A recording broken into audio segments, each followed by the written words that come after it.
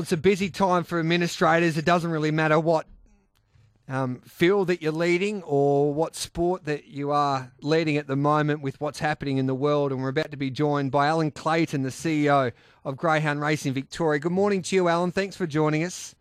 Yeah, good morning, Gareth. I hope you're well. Yeah, I am well, mate. How is the greyhound industry coping with the coronavirus situation at the moment?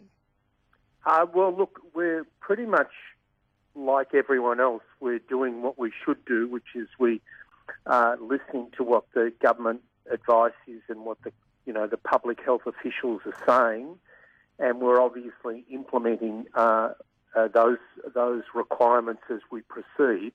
We are, in a sense, lucky because a lot of greyhound racing is viewed on the app and on TV rather than at the track. So we are continuing to race. We took the decision on Monday that that the public wouldn't be entering the greyhound tracks, but also anyone that doesn't have a direct role in racing would also not be attending the track. So we're really limiting the people at our tracks to just those people that are directly involved in running the dog and or officiating.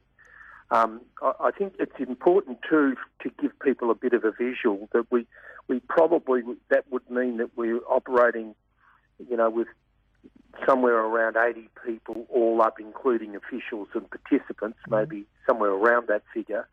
But for those that haven't been to a greyhound track, they are big tracks and they are compartmentalised.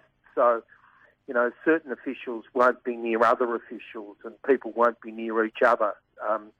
So the issue of social distancing is quite easy for us to handle to the greatest extent possible at the track. Alan, what's your message to industry participants? Look, I think what I'd like to say to all of our participants is we really see ourselves as a family. We see ourselves coming through this together intact. We see ourselves trying to face any of the particular problems that we have conjointly. So if individuals have got concerns, feel free to raise them directly with me or with GRV. We are going to, and we are endeavouring to continue to race. So we're not reacting preemptively about that. So I think the message for us is that the individual, though, has to make sure that they are well. Yep. And so if you feel like you're not well, then do what you need to do from the public health guidelines, contact the right people, make sure that you're isolating if you don't feel well, whatever the issue is, but don't come to the track if you feel that there's any doubt about your health whatsoever, because it's really important that we actually keep the tracks safe and clean and healthy.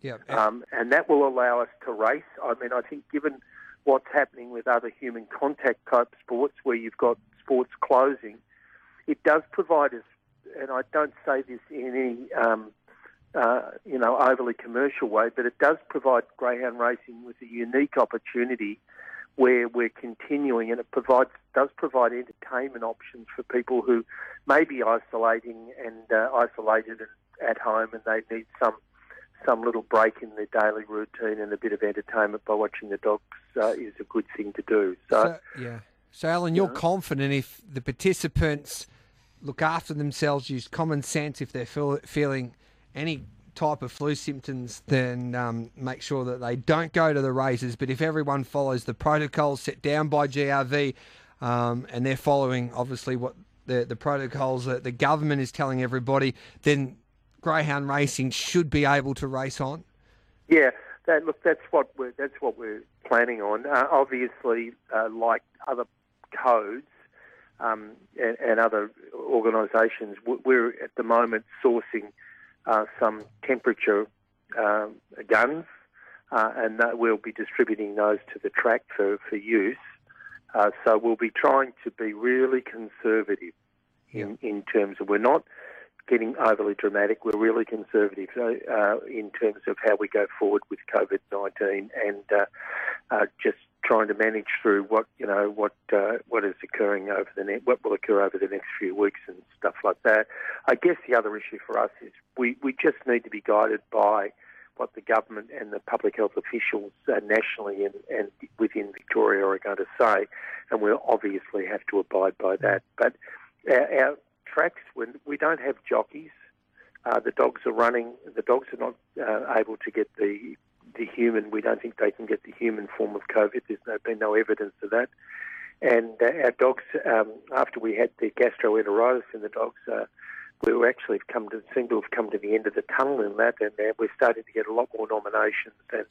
And as you know, we ran through that with only losing 2 race meetings last week and 1 race meeting this week. So look, we have challenges all the time, and it's really important to hang together and face those challenges and do the best we can. Yeah, as you pointed out, it's a big family, the greyhound industry. So you do need to stick together in these times. Obviously, listen to RSN 927. We'll talk to you on a regular basis, Alan, so you can update your industry participants and also the racing fans out there.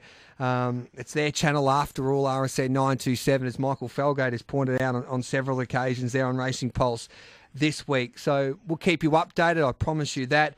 We appreciate your time, Alan. We'll keep an eye on the GRV website as well, but as I pointed out, we'll talk to you on a regular basis for updates on this situation.